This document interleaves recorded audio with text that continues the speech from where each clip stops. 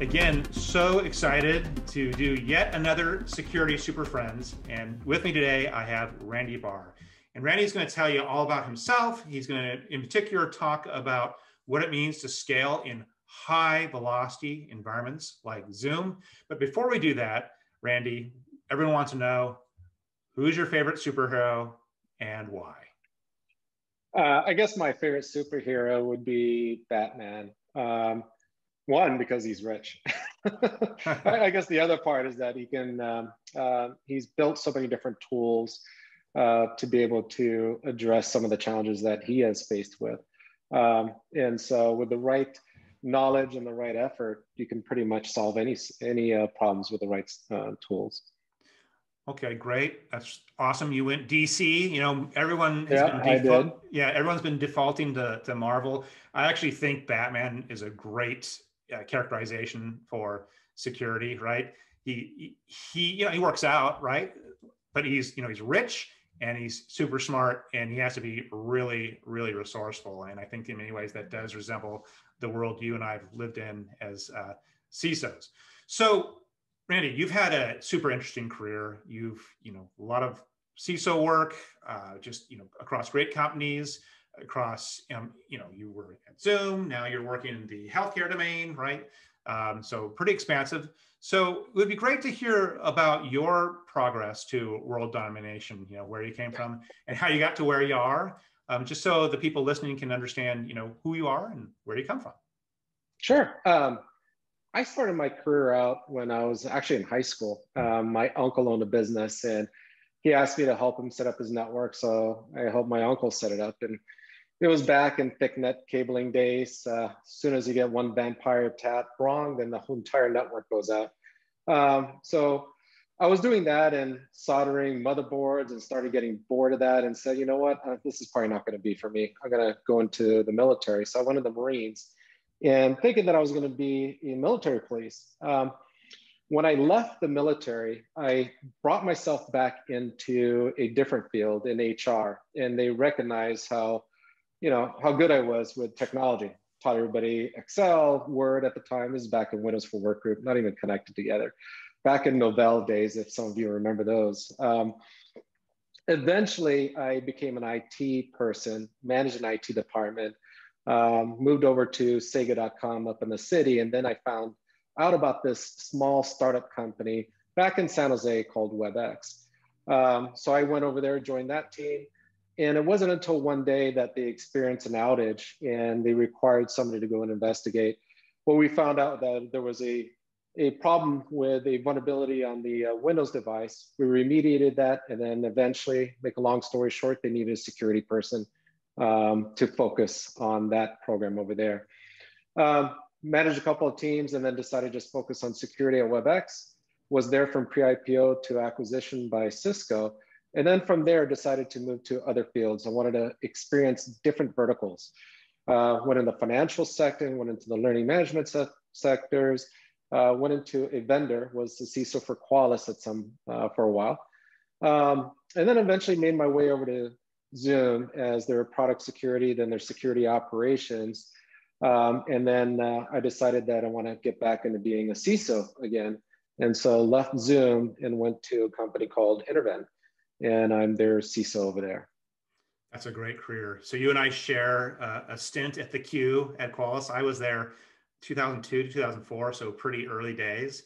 But it was a great company and still is a great company. And you've had, an interesting career. You and I, our time spans, we're early. And, again, a lot of it was, necessity being the mother of invention that drew us into the field.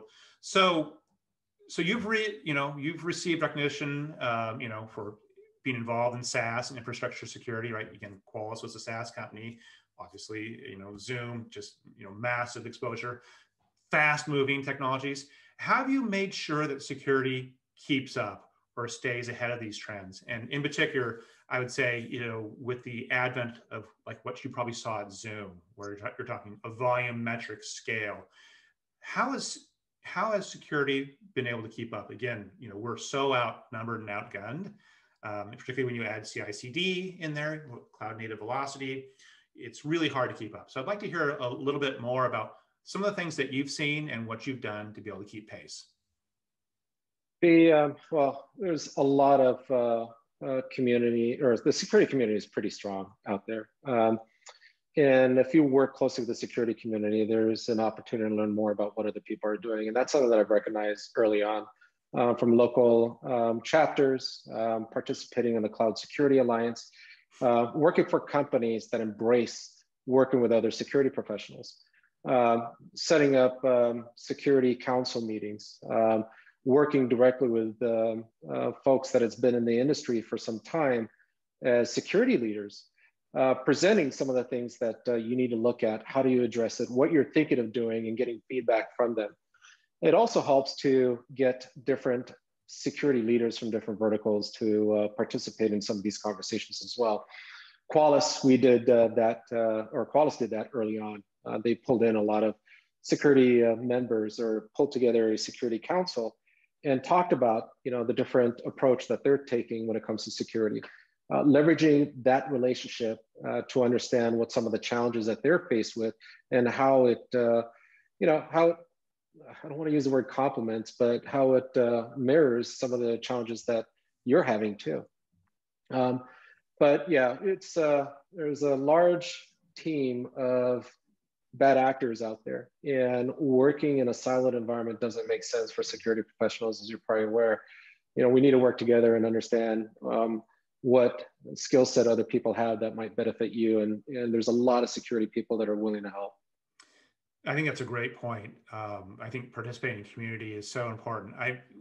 Listen, we just don't know everything. In fact, the nature of our job oftentimes is dealing with what was an unknown unknown, right? Some bad guy, some bad actor, some malware, a vulnerability that maybe existed for even years and now is disclosed. So now it's a knowable unknown. And so having to being able to leverage a community and to learn from people, I think, is just key to the nature of the uncertainties that we face. So I think that was a great point. So thinking about, again, dealing with unknown unknowns and getting again to the more of the velocity sort of thing, and talking about your experience at Zoom, and including even the experience during the pandemic, how did you manage what was a high velocity software development, cloud native oriented environment, right, heavily distributed? How did you keep up with the speed of development? Meaning, how did you operationalize security in a way that was non-disruptive yet still effective, given lots of software development, again, continuous integration, continuous deployment?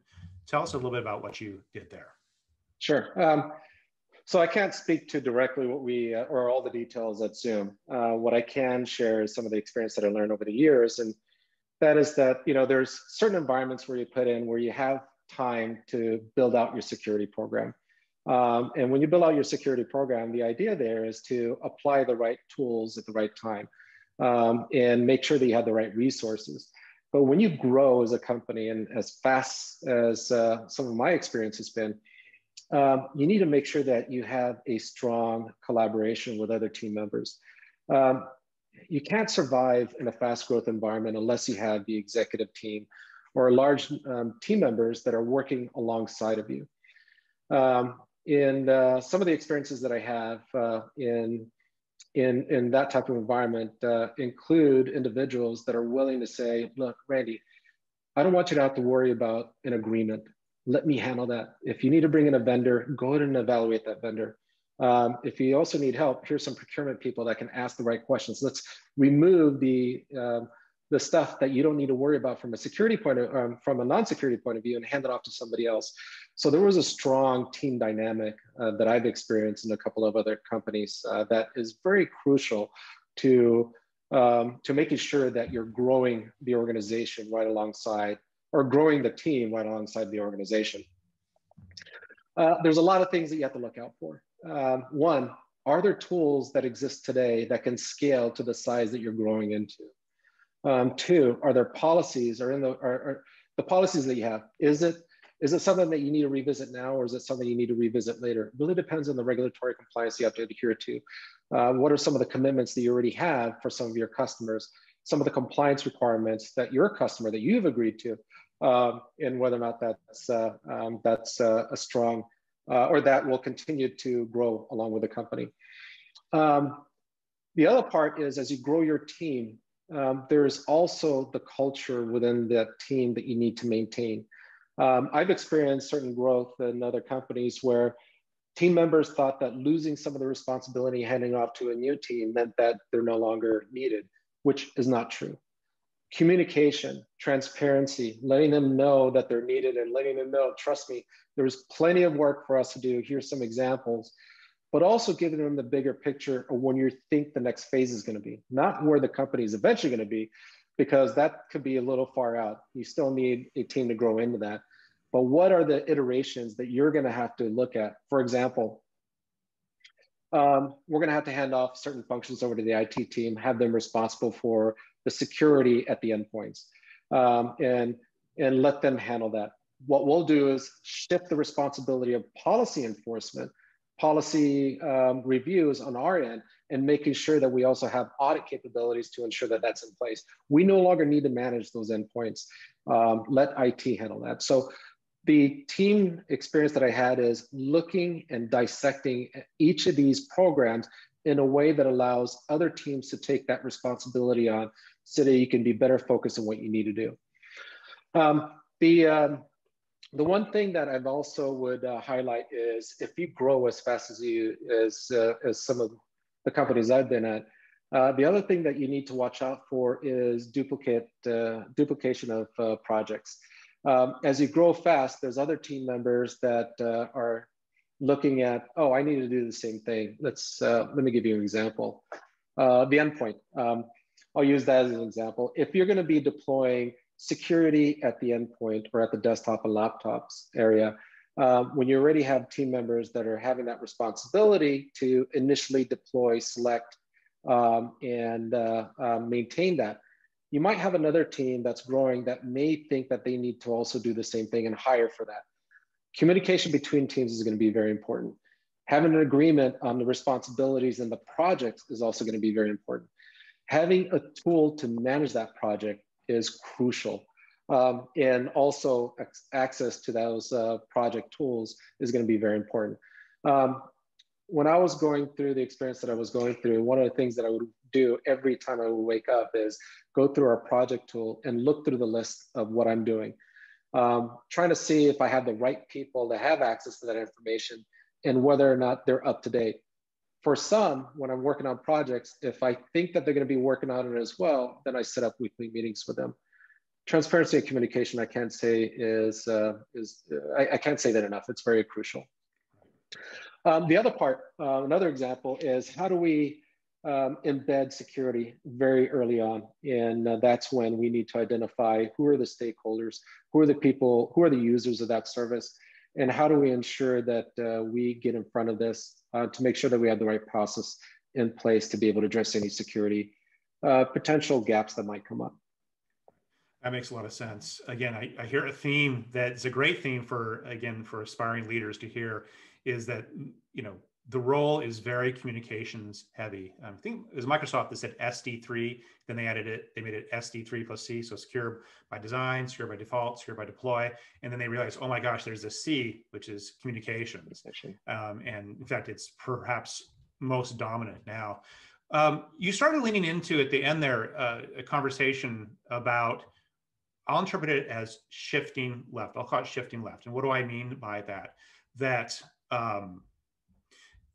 we have to find a way to enable, in this case, I'll say development, DevOps, that's right, enable development to have some responsibility for security, because we're a small team. It's one security engineer to 100 developers, right? And oftentimes it's even a worse ratio than that. And so we have to find a way to allow these teams who are moving really fast, doing hundreds, if not thousands, if not tens of thousands of deployments a day, enabling them to be able to do security. Can you talk about how you've done that, be it at Zoom or otherwise? Again, how you've shifted left, meaning giving, instead of security saying, okay, here's my team that doesn't know what you're doing in development, doesn't understand your infrastructure. I'm going to come in with tools that may or may not apply, and I'm going to figure it out. Not doing that, That doesn't work anymore. You and I know that. Shifting responsibility and enabling. Can you talk a bit about how you've done that, be it at Zoom or otherwise? Yeah, so the developers are, they're focused on development work, and that's their primary responsibility. Some of them have some security experience, but they're focused on delivering what the product team would need for them to deliver on. And so one of the things that I've seen work well is making sure that we involve them in the security side of the house. There are tools today that allow for some training of those developers, actually share code and show them, here's where some of the vulnerabilities you may want to look in these lines of code to be able to identify where the vulnerabilities at, and then work through that training that allows for them at the end to do some testing to say, could you go ahead and find this vulnerability? There's different types of modules available to developers to be able to go through that. So if you introduce that piece of it, training is going to be important. Another part that I've adopted way early on in my security career is when I did assisted source code review for other companies. One of the things that I did was leverage that pen testing firm to build out a training module. The closer you can get to the code allows for a developer to understand why certain things exist. Also, putting the pen testers or the individuals that found that code to be able to have that conversation with the developers also is very important. Developers will only focus on certain areas. They have some security experience, but allow them the ability to ask the right questions so that they can learn from it is another important step.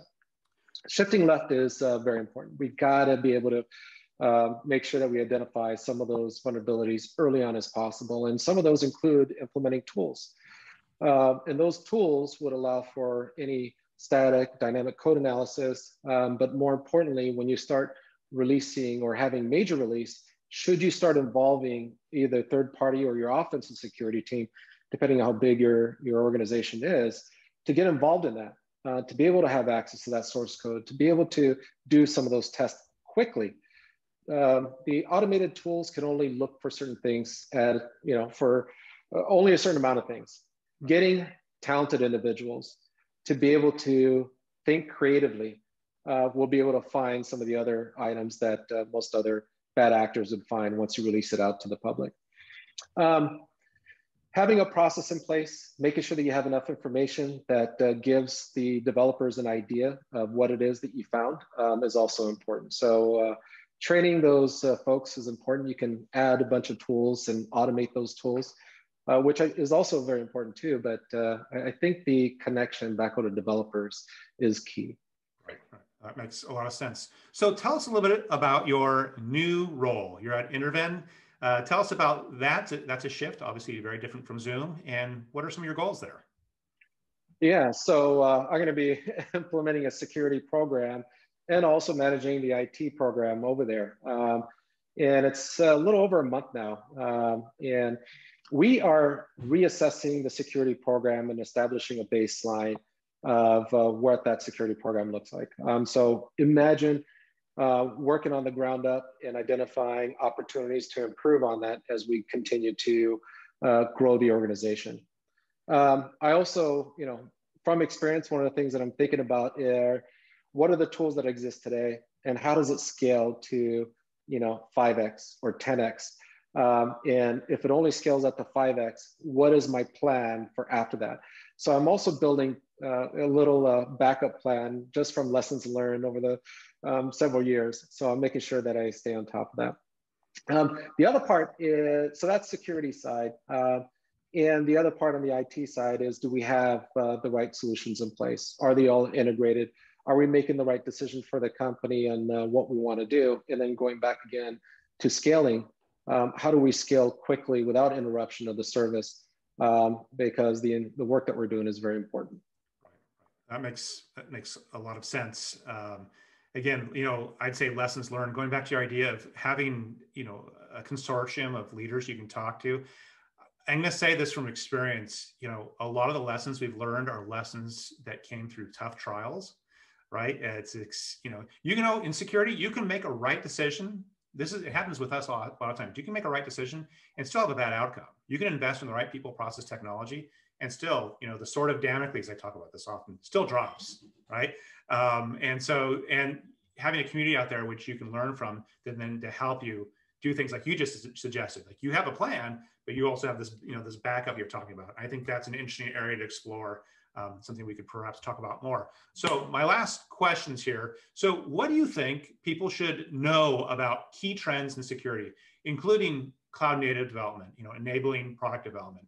So what are some of the trends you're seeing? What are the things that you think are, maybe being overlooked that shouldn't be?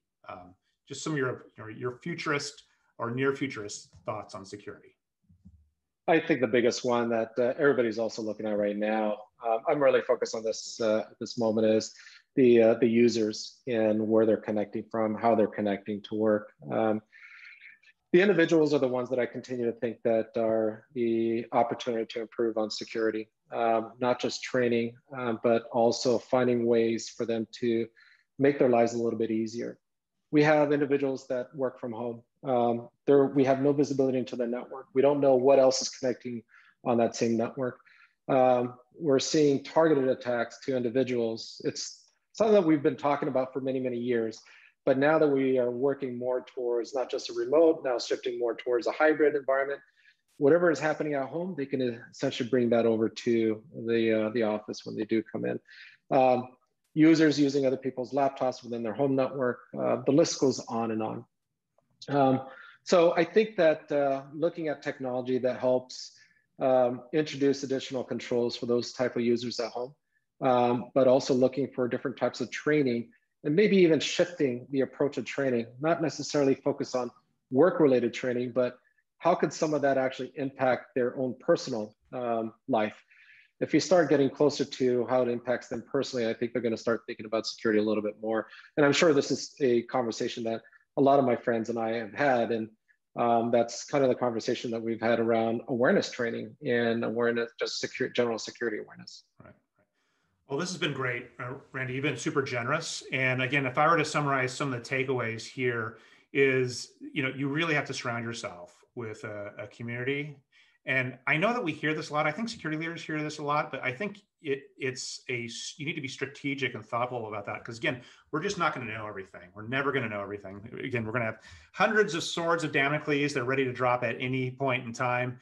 And we have a complex set of requirements, not just dealing with cloud native development and software and velocity. We have remote people, right, who are connecting, as you said, from who knows where, right? They're not just remote. They're probably increasingly, now that we're maybe emerging from COVID a bit, they're going to be migratory as well globally. And so how do we, think about those two worlds where we have third-party SaaS-based development, when we have our users, and how do we secure that? And that's going to require us to be talking to a lot of people and getting feedback. I really love your idea of having a backup plan. It's like, you have a strategy, or the new company, you're going to build out a security program, yet you're already thinking about, what are the contingencies, and you're doing that early on in your first few weeks. So I think that's great feedback for others. But Randy, I really appreciate your time. You've been, again, super generous, and we look forward to continuing to watch your ascent to world domination. Great, thank you. It's been a pleasure. Great.